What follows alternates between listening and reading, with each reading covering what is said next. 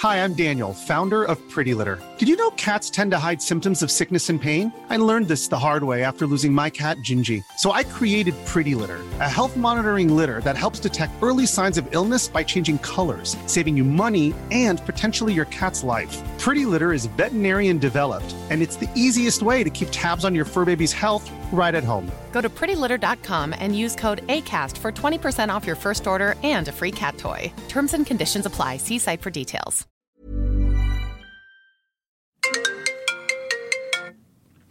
Hey, Kenneth Cukier. Hello, Jason Abroni. I am all ready for you. The mic is rolling, and I've got the script in front of me. Let's do it. Are you calling me from? Are you doing the usual setup? Are you on your phone? I am calling you from my brand new watch. And it works perfectly well. So I'm ready to. Hello? March. I can't really hear you. You're going to have to call me back. This isn't good enough. No, I don't need to call you back. I'm on the watch. Call me on your phone. No, let's do it. Let's just keep on going. I'm fine right now.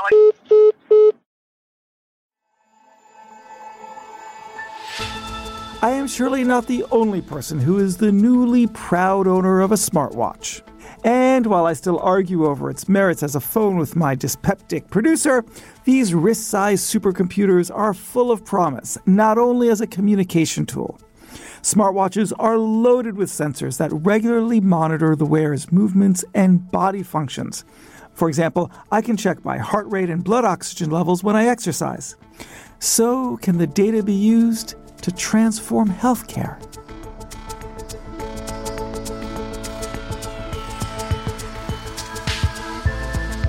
Hello, and welcome to Babbage from The Economist, our weekly podcast on technology and science. I'm Kenneth Cukier, an editor at The Economist. Today, we'll be investigating the potential of consumer wearable devices for the future of medicine. From monitoring what's going on inside the body via biosensors, we can measure your core body temperature, your body hydration, blood pressure, metabolites like glucose and lactate. We can measure alcohol in our modules and wristbands.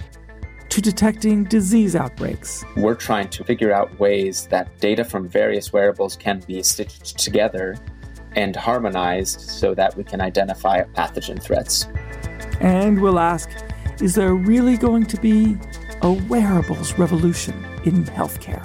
I think they're going to become increasingly useful to healthcare. Consumers want more information about their health, and they want it in real time, which they can get from some of these wearables.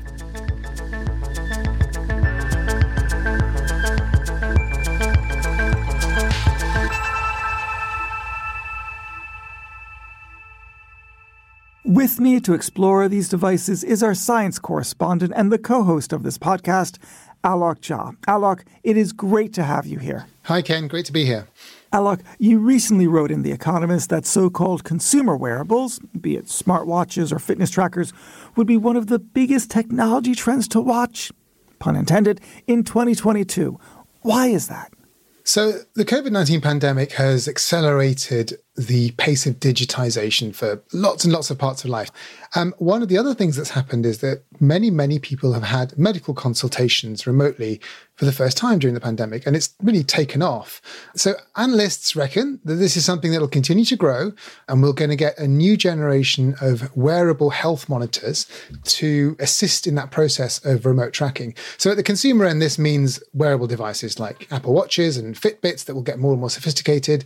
But as the technology gets better in 2022 and beyond, what you're going to start to see is that data that these consumer devices are collecting becomes really useful for medical professionals as well. Now, we should be clear. We're talking specifically about consumer wearables, things like Fitbits or Apple Watches. So what kinds of things can these wrist-sized computers measure? So they can already measure things like how much oxygen there is in your blood, and they can measure your heart's rhythm and electrical activity. So you might be able to detect heart arrhythmias, for example, atrial fibrillations. And in the future, we're going to see many more capabilities like measuring blood sugar, measuring the amount of alcohol in your blood, things like blood pressure, body temperature, all without actually taking any blood samples. I mean, very professional medical devices can do these sorts of things already, but we're talking about these facilities and features starting to be available for consumer tech in the near future.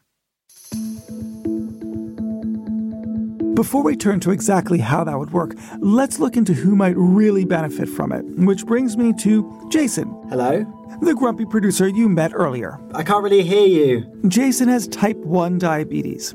In fact, listeners may remember an episode on insulin in which we interviewed him then too. Now, he uses a patch-like device stuck to his arm to monitor his blood glucose levels. So let's briefly turn the tables and turn the mic on in front of him once again. Jason, you already use a medical-grade wearable of sorts. Yeah, that's sort of true, Ken. So my device is called a flash glucose monitor. It consists of a sensor where there's a little plastic filament that sits just underneath the skin, and it's stuck to my arm. So what you do is you scan a device or a smartphone, and that gives the reading and also a history of readings. Now, there are also devices called continuous glucose monitors, and they work in a similar way. Oh my God, I see it in your arm. You look like Frankenstein. Exactly. So these types of devices, they provide a continuous stream of data rather than the snapshot using the old-fashioned finger prick method. And using this tech is much better for your glucose control. Yeah, it is. So what you can do is you can recognize patterns. So you can see when I eat certain foods or do certain exercises, how my blood sugar responds to that. Another benefit is that all of the data is uploaded to the cloud. When I go to see my specialist, so when I see my consultant or my dietitian at the hospital, they can see all of my data and we can tailor my diabetes care based on all of this information. So how would a smartwatch that measures your blood glucose be different? Well, in terms of the data that it provides, it probably wouldn't be. But there's a few problems with these flash glucose or continuous glucose monitors. Firstly, it's true that they're much less invasive than doing a finger prick, but it's still a device that's permanently stuck to my skin. So that can get in the way in more ways than you think. I don't have such good imagination, so give me some examples. Okay, so like if I knock it while I'm getting dressed, the device could tear off and I have to apply a new device. And you'd bleed? It doesn't usually cause any bleeding, but yeah, I guess it could do. Another problem is the device only lasts 2 weeks, so I have to change the sensor and change which arm it's on every 2 weeks, which is only a minor inconvenience, but obviously with a smartwatch you wouldn't need to do that. More importantly, each new sensor and the device that you use to put it on uses a lot of plastic. So every 2 weeks or every time I knock it and have to apply a new device, there are huge costs in terms of waste and also in terms of the price of the tech. It's very expensive. If a smartwatch could do all of this monitoring, presumably it would only be a one-time cost, and it would be a much more sustainable way to monitor blood sugar. But it'll also collect a lot more information that you could layer on top of your blood sugar levels, such as your steps, the weather, your blood oxygen level. Yeah, I'm not sure how much the weather would affect my diabetes, but if we've never measured it, so we don't know. That's the whole point. Collect the data, we might find out a correlation that had evaded us before. That's a good point. So if I go for a run, for example, my exercise stats could be combined with my blood sugar stats and my location and all of these other things to give a fuller picture of how all of these things, like you say, affect my diabetes. Another important point is people with type 2 diabetes. Now, healthcare systems and insurers are less likely to provide them with these flash glucose sensors. But if they had a smartwatch, it could be a really useful way of them having better control over their diabetes too. So for a young, strapping and handsome lad like yourself, this must be a godsend. I'm looking forward to what the future holds.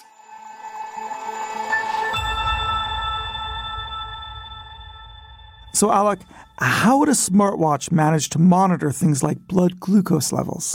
So the current generation of sensors on your smartwatch can measure things like heart rate by scanning the amount of blood sort of flowing near your wrist. And it does it by illuminating your wrist with green LEDs. You'll see them if you sort of lift up the back of your smartwatch doing exercise. Green LEDs because it's the opposite color to blood on the color spectrum. So the blood absorbs the green light, and then the watch also contains optical sensors to detect how much that light is reflected. But next generation sensors, they're not in watches yet, but they're being actively developed. They're more like miniature spectrometers. Now, what a spectrometer does is it shines laser light at something and then sees what's reflected back in multiple wavelengths. So then it can try and get a fingerprint of the kind of chemicals and other things that are going on in that place. It's much, much more sophisticated. And so they can measure a range of so-called biomarkers, functional things that are important to know about your blood or your health generally. And one of the biomarkers, and it's not the only one, is how much sugar there is in your blood at any time. So the technology can detect other things going on inside the body. Yeah, it can potentially track all sorts of things. I spoke to Andrew Rickman. He's an engineer and the founder of a company called Rockley Photonics. Rockley Photonics is developing some of the most sophisticated next-generation sensors for both medical devices and consumer wearables. In the context of non-invasive health monitoring, we can monitor things from your wrist, from a wrist wearable. We can measure your core body temperature, your body hydration, blood pressure, metabolites like glucose and lactate. We can measure alcohol. And that's just the beginning of the range of biomarkers that we can measure. So it's taking a kind of holistic view of your health and creating a complete biomarker fingerprint of an individual's health on a continuous basis. So how does the technology in the instrument you've described work? So it's based on shining infrared laser light harmlessly into your skin and spectroscopic analysis. To be more precise, it's diffuse infrared laser absorption spectroscopy. Now, laser light is swept over a very broad infrared spectrum, and the reflected light is detected by the device. And this gives us an absorption spectrum, or a spectral fingerprint, which contains all the signature features of the main constituents of the skin, interstitial and cellular fluids, and blood from the surface blood vessels. And then we use a machine learning-based algorithm to extract the concentrations of the constituents from the composite signal.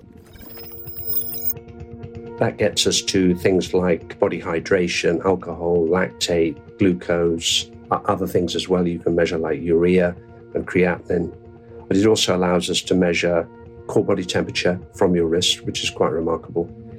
And then the lasers also detect blood flow very, very accurately, and another machine learning algorithm that we use to extract the blood pressure.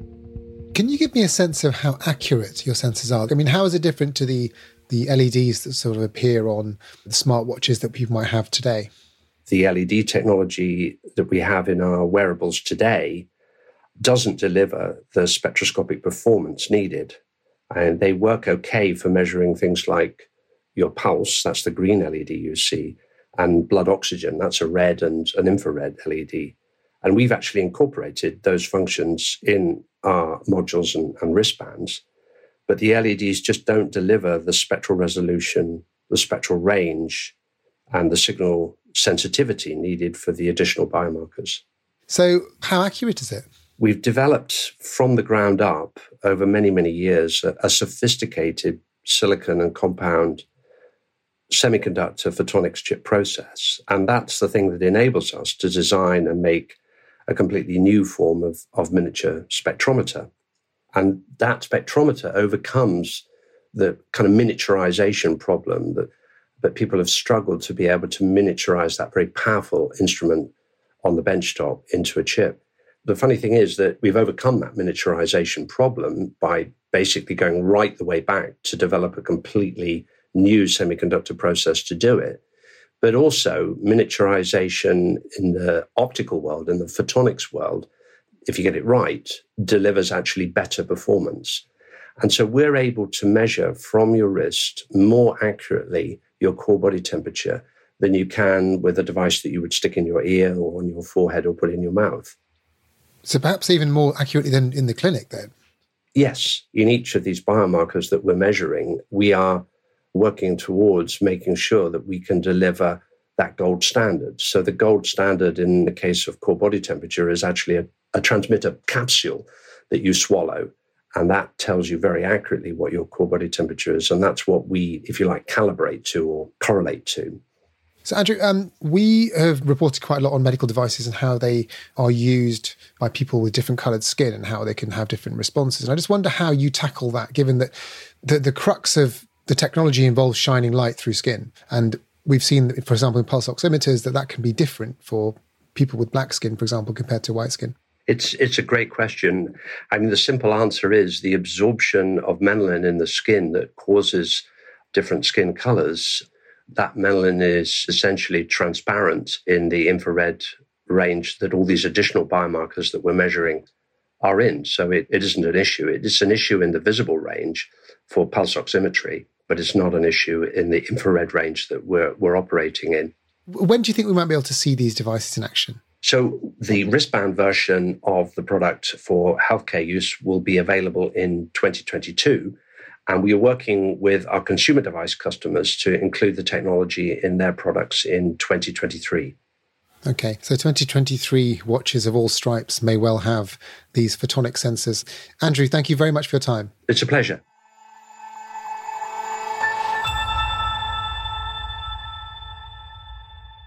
So, Alok, Andrew spoke about a range of different applications the technology could have.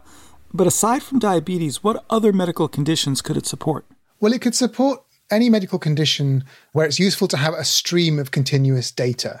So a good example is the diagnosis of people with heart conditions. So people who might suffer from abnormal rhythms of the heart. Normally what cardiologists would do is to send a patient home with a heart monitor, and they strap it on for a while and hope that they catch one of these arrhythmias, one of these events, so that the doctors can analyze it and work out what's going on. But if in those few days that you have the thing at home, you don't catch an event, then you're going to have to do something a bit more invasive and unpleasant to actually try and understand what's going on inside the patient. Now, if you're wearing a smartwatch all day long, all night long, for days and days on end, just monitoring all sorts of things, and your smartwatch has a built-in electrocardiogram or ECG, then you're going to have huge amounts of data, and you will certainly pick up one of these arrhythmias over time. Now, that's useful advice for the doctor, but it's not technically a medical device, because to be classed as a medical device, it needs to do clinical trials. You need to make sure that it's safe. You need to make sure that the data is collected properly and needs regulation, most importantly. And presumably we could learn a lot more about human health more broadly by studying data from smartwatches. Oh, absolutely. It's not just about health at the individual level. If you've got hundreds of thousands or millions of smart devices on people's wrists, monitoring health, body temperature, heartbeats all day long, and you can somehow read that data anonymously, privately, then it becomes really interesting at the population level. And you could spot patterns and trends.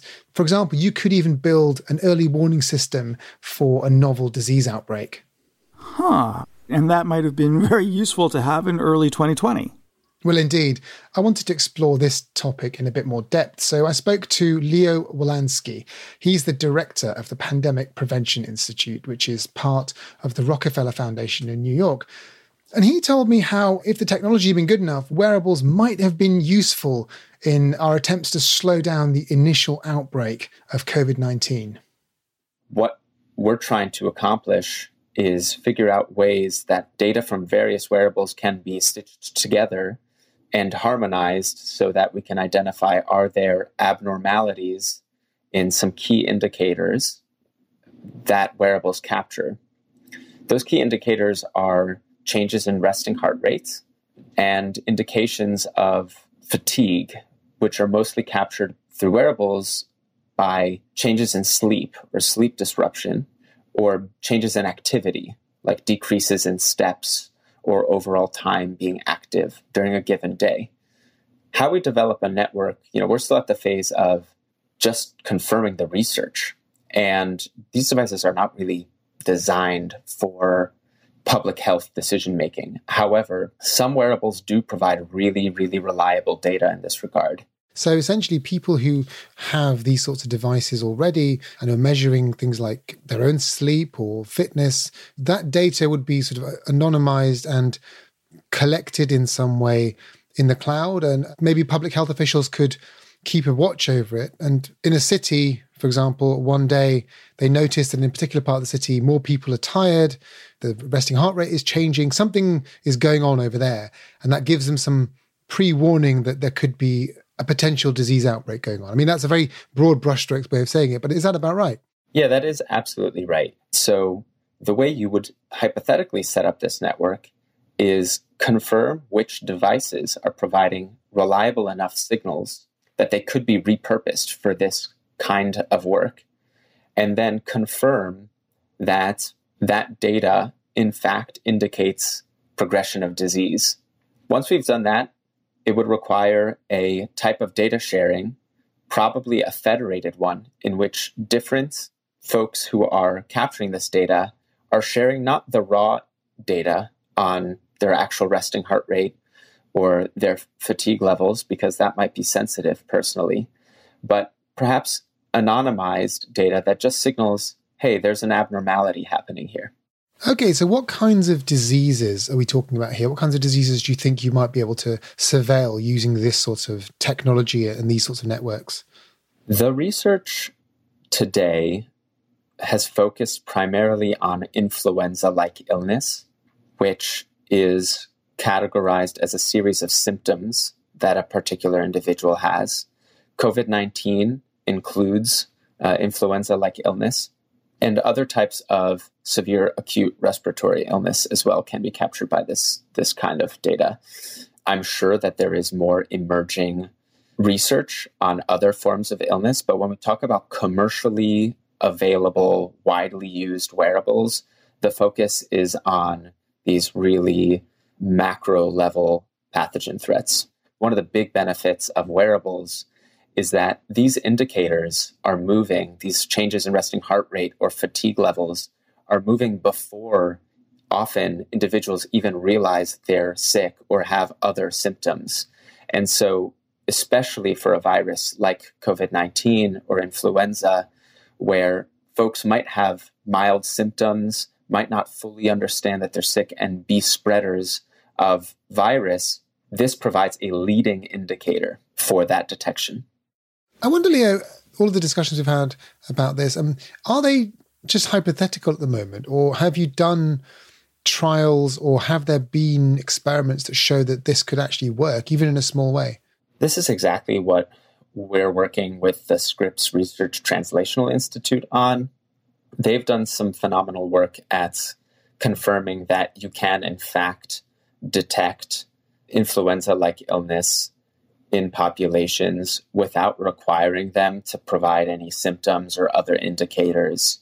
And so it's hypothetical in the sense that it hasn't been fully implemented, but the data's there, the research is there. And of course, there's more research that needs to be done, but I think that we're just a few years away from us being able to actually use this data for public health decision-making. In fact, in Germany, the Robert Koch Institute has done this kind of work at scale, and that data is already being fed into the public health decision-making that's going on at that institute.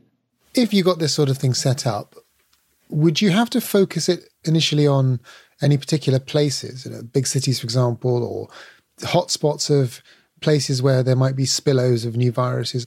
The benefits of this is that it doesn't necessarily require a particular location to start. I mean, obviously, we would want a more global system for this. And one of the big risks about just starting with wherever the wearables are available is that we will miss huge portions of the global population for whom commercially available smartwatches aren't yet ready to go, aren't affordable, aren't fit for purpose in low or middle income countries. You do bring up an interesting point about locations of spillover. Some researchers have started to think about what does it look like to develop wearables for animal population. So can you provide pigs or chickens or perhaps even bats with a wearable? And this is very early days and more pie in the sky. But perhaps to your point about how you might do very targeted use of these kinds of technologies for the purpose of monitoring zoonotic illness and risk of spillover events, there's definitely an opportunity there too. Thank you very much for your time, Leo. Thank you.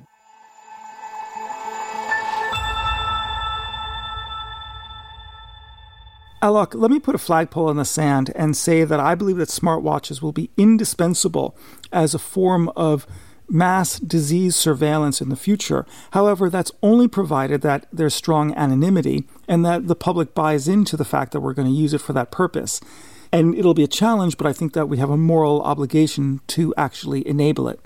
I mean, that's correct. If everyone was on board, you could build the kind of system that Leo was talking about there, and it would be incredibly useful. But think about the challenges of doing it, right? The data has to be collected. You have to have agreements with all the hospitals and public health centers in a particular city or a country. They have to talk to each other. They have to standardize all of that. And the word surveillance might put some consumers off. Do you want to be surveilled just in case some new virus comes along? I mean, it might be a good time now to talk about it because people have been going through 2 years of hell with COVID-19. So people might be more amenable to that. But, there's still going to be a percentage of people who just don't want that to happen at all. But the point I think that Leo's making, and I think that we should think about, is that it's possible. Something like this would be really useful. Whether it actually turns up in the real world depends a lot more on politics and how people feel about companies or healthcare infrastructure monitoring them at times of peace when there's no health outbreaks and things. If you're willing to be monitored all the time, then you're more likely to have someone help you if you have a problem. But of course, then you're giving up data about yourself all the time. It's a really thorny one, but I like the idea that this is possible. On that, we can completely agree. Alok, for now, thank you very much. Thanks, Ken. Consumer wearables do have a lot of potential, but as we all know, so often, technology does not live up to its hype. Coming up, what are the challenges in making wearable technology sophisticated health devices that change how medicine works?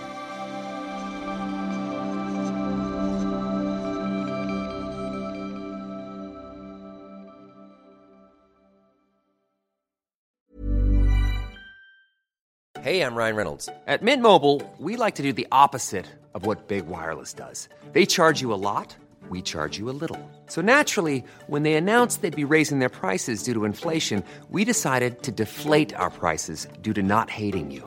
That's right. We're cutting the price of Mint Unlimited from $30 a month to just $15 a month. Give it a try at mintmobile.com/switch. $45 up front for 3 months plus taxes and fees. Promo rate for new customers for limited time. Unlimited more than 40 gigabytes per month. Slows full terms at mintmobile.com.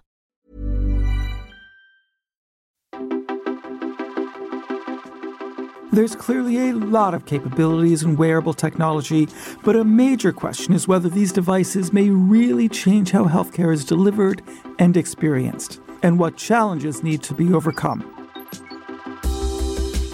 To debate all of this, Alok and I are joined by The Economist healthcare and consumer correspondent, Ore Ogunbiyi. Hello, Ore. Hi, thanks for having me. Ore, for this week's edition of The Economist, you've been exploring the consumerization of healthcare. That is to say, how the future of healthcare is digitized, personalized, and applicable beyond the hospital. So how much of a role do wearables play in this revolution? Yeah, quite a big one, actually. So as healthcare is becoming a bit more consumer-facing and healthcare companies are trying to create this omni-channel experience for consumers, it's kind of been centered around digitization and more personalization, and wearables come in right in the middle of that. It's a logical entry point for big tech companies who are trying to find their way into the industry. What does the market currently look like for wearables? Well, most of it is smartwatches. So Deloitte estimates that 320 million consumer medical wearables will ship globally in 2022. And most of those are smartwatches and fitness trackers like the ones you guys have been talking about. And of the smartwatch market, actually, Apple owns about half of that. In 2021, Google acquired Fitbit in a multi-billion-dollar deal. Amazon's got something a bit cheaper called the Halo Band, which also does some sleep fitness things. And actually, there's been announcements by Apple that their newer watches will be able to do things like monitor your blood pressure, which Samsung smartwatch already does. So it's mostly the big tech players who kind of dominate the space, but they're basically trying to prove consistently that their smartwatches have some kind of clinical value for doctors. Now, Alok, you've been a proponent of these devices, but do you have any concerns about their use? With the context that I think it's really important that these devices become available and the sensors are robust and we go through the path of regulation and everything. There are a few concerns, which is that most medical devices require training to use and to collect data. So transferring them to the home or consumer technology is going to be complicated. And also a lot of this data will be analyzed by algorithms. And we know that algorithms have their problems. You're going to analyze data in a way that disadvantages certain groups of people in different ways. If you're going to have have many more of these sensors out in the world, we need to make sure that the data that comes from them is properly collected, properly analyzed, and most importantly then, what happens at the medical end for doctors and nurses and others, who is going to actually be interpreting this stuff? They need to know how to interpret it well. So I have all of the usual cautions about new technology, especially when it comes to people's health. We wanted to hear the views from a healthcare professional, so we spoke to Dr. Dusty Narducci. She was a family doctor and is now a sports medicine and eating disorder specialist at the University of South Florida. A lot of Dr. Narducci's patients use smartwatches. I think there's definitely a role for them. I think it's helpful for motivation, definitely like incentives, get people going, and kind of creates a camaraderie almost, like a drive towards physical movement. And then when you're looking at higher level sports, when they're able to measure like everything from the food that goes in their body to how much they burn to how much they need, how does their performance change in the heat, or even females, like during their menstrual cycle, we've been looking at stuff. So, really you can use it in so many different ways. Dr. Narducci has had to monitor her patients remotely as a result of the pandemic. She found that fitness trackers are useful, but she has concerns that they are not medical-grade devices, so some caution is needed. I think it's definitely opening up so many doors in medicine, even outside of physical activity with the pandemic. I've found it very useful to monitor heart, blood pressure, things like that, when you can't necessarily be with a patient. But at the same time, those aren't always 100% accurate.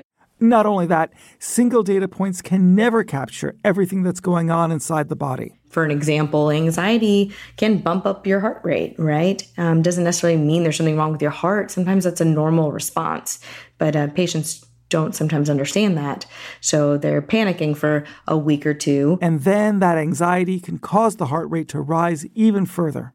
It's this loop, anxiety, higher heart rate, and it just goes on and on. As wearable trackers gain more functions, that'll mean more and more data to interpret. If everybody's coming with all this data, which you do see, they will bring tons of data. That data is not very secure that people are kind of distributing. They'll come to the clinic. That alone takes 20 minutes to explain. As clinicians in the States, we get 15-minute visits, sometimes max. So that entire visit now has been spent trying to interpret their data, whether or not that's really going to have a benefit in their health. I really can't defend that. I'd rather focus on other things sometimes, or do my own physical exam rather than depending on this device. I love my patients and how much I get back from them. That can't be replaced. There's something just about human interaction that is just not replaceable, even in our current time. But I think we do need a combination of everything. It can be part of our future. I don't think it should be all of our future.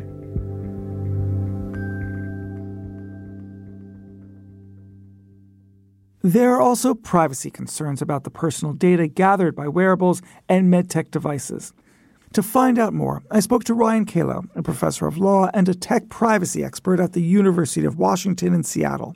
He told me there are certainly risks to watch out for.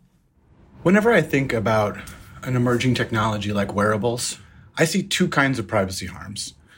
The first is the prospect that the information from the wearable will be used in a way that the consumer doesn't anticipate and doesn't like. And so this might be that the information about their heart rate or how much they exercise would then somehow go into their insurance costs or premiums or otherwise deny them opportunities. The other is this subjective experience of always being monitored. There is always a harm associated with feeling like you're being watched, especially if what is being watched is something as intimate as health data. Now, there's also the risk that the very information can be used to create an inference for other information. What I'm thinking of, for example, would be that movement detection would be able to perhaps work out the PIN number that you type into the keypad. Things like that, where you wouldn't expect there to be a privacy violation. But of course, when you're being tracked in every single way, there's lots of interesting ways in which information can be recorded from you that you wouldn't otherwise think about. How do you police things like that? So it's not just that wearables are becoming ubiquitous. They're becoming ubiquitous at a time when companies, firms have access to data analytic tools that can make a kind of sense of the data that can be surprising. I like to say that artificial intelligence is increasingly able to derive the intimate from the available. Thus, you might be voluntarily giving up information about yourself, about your habits, about your movements, not realizing that inferences can be made about you of a sensitive nature, right? You think that you're just telegraphing your heart rate, you think you're just telegraphing your movements, but you're actually revealing that you've just stolen something at a store or you're engaging in some kind of behavior you shouldn't be. The way that the law protects privacy, often in the United States, but elsewhere as well, it has a kind of dichotomy between the things that you voluntarily commit to a third party and what you mean to keep to yourself.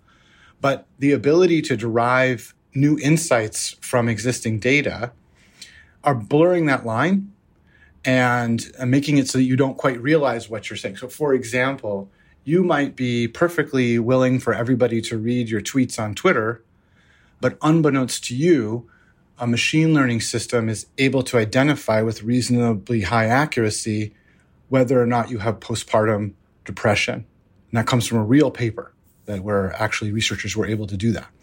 And so there is this breakdown between, sensitive and non-sensitive information. I think the law is still playing catch up. So how can these harms be minimized? Well, depending on what legal regime you're within, there may be certain kinds of restrictions or obligations. And so one layer is simply making sure that the folks that are creating these devices are complying with the law. But in the United States, at least, all the law basically says, or mostly what the law says, is that you just can't make false promises to consumers. And so as long as somewhere, maybe in a long terms of service or privacy policy, you tell the consumer what it is you're going to do with the data, then you can get away with it. But we do have a toolkit that helps to minimize the kinds of harms associated with emerging technology that uses data. And they include things like data minimization, collecting only that data that you actually need to do the service, limits on retention, so how long you keep the data around, and just in general, trying to give the consumer an adequate mental model of what the data is and how it's being used. Overall, in a world in which data is being shared with big tech all the time, from our smartphones and personalized ads and all that, how much do you think users really care about a little bit of extra data coming from our smartwatches? Sure. Well, I'm sort of tempted to ask in return how much that frog cares that the temperature's gone up just a tiny bit. I mean, I think it's, one of the things that everyone in the world has begun to understand in light of the global pandemic that we're living through is the notion of a risk budget. You can't keep yourself perfectly safe from exposure, but you can budget your risk and invest it in places that really matter to you. I think what we're coming to appreciate is that there's nothing that's free. There's nothing that's very few instances where letting go of your privacy does not come with risk or cost. And the number is 97%. While you were actually answering that last question, I checked my blood oxygen level. Congratulations. Thank you. I don't know if any hackers are going to use that information or somehow if my privacy will be violated by that. But it sure is interesting to talk to you about these issues. Thank you so much. Thanks for having me. I appreciate it. Now, hold on a second. My heartbeat went down to 72 beats per minute, but it had been elevated during the interview at around 80, which I can only ascribe to the fact that either I was a little bit nervous and therefore a little bit tense and all of that, or I was in love. So I'll let our listeners figure that out.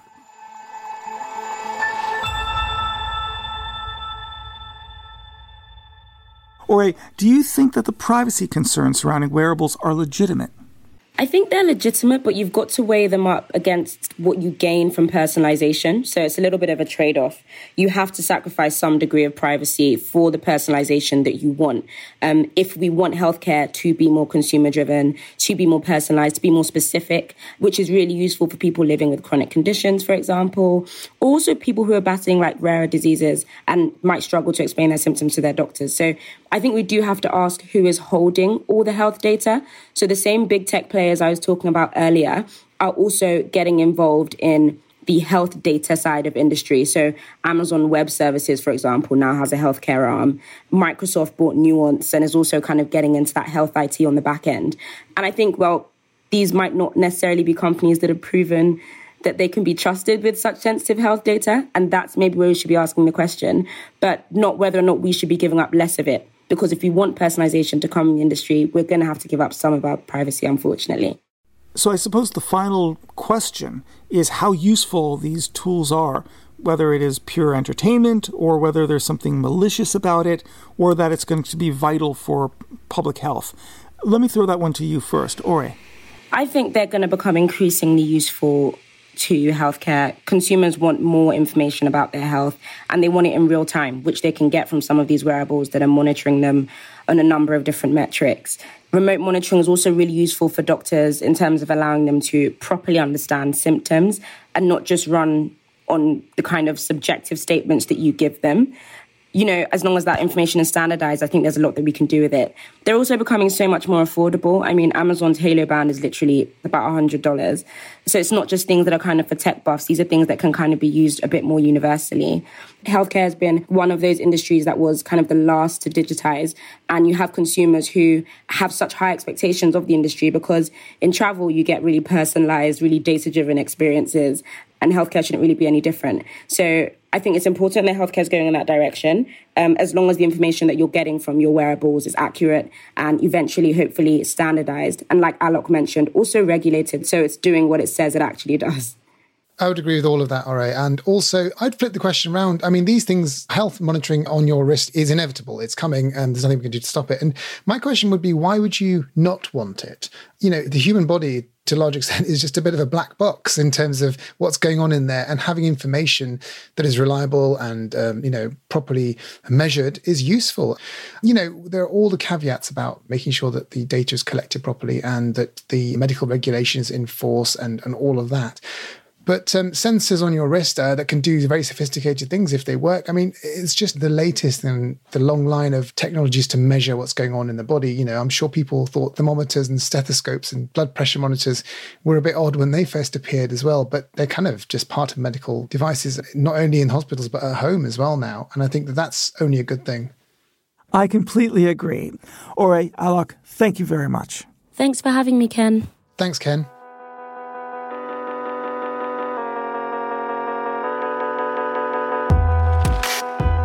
Healthcare technology has rarely been explicitly designed for consumers until now. And that's what makes this latest round of innovation so potentially transformative. Not only that, the pandemic has forced an unprecedented consumer adoption of digital health tech and has inspired people to take their health into their own hands, changes that are likely to stick.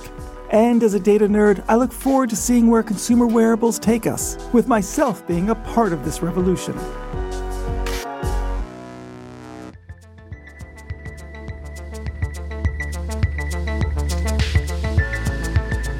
Thank you for listening to Babbage. You can read Ore's brilliant piece on how a wider tech boom is changing the business of medicine at economist.com or in the forthcoming edition of The Economist. For your best introductory offer, go to economist.com/podcast offer. The link is in the show notes. Babbage is produced by Jason Husken and mixed by Nico Rofast. The executive producer is Hannah Mourinho. I'm Kenneth Cukier, and in London, where I'm constantly checking my ECG because I can, this is The Economist.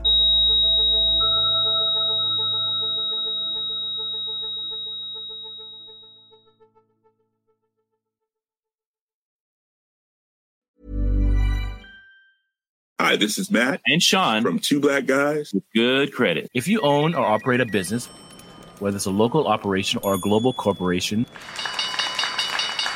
Partnering with Bank of America could be your smartest move. By teaming with Bank of America, you'll enjoy exclusive digital tools, award-winning insights, and business solutions so powerful you'll make every move matter. Position your business to capitalize on opportunity in a moment's notice. Visit bankofamerica.com/banking for business to learn more. What would you like the power to do? Bank of America, N.A., copyright 2024.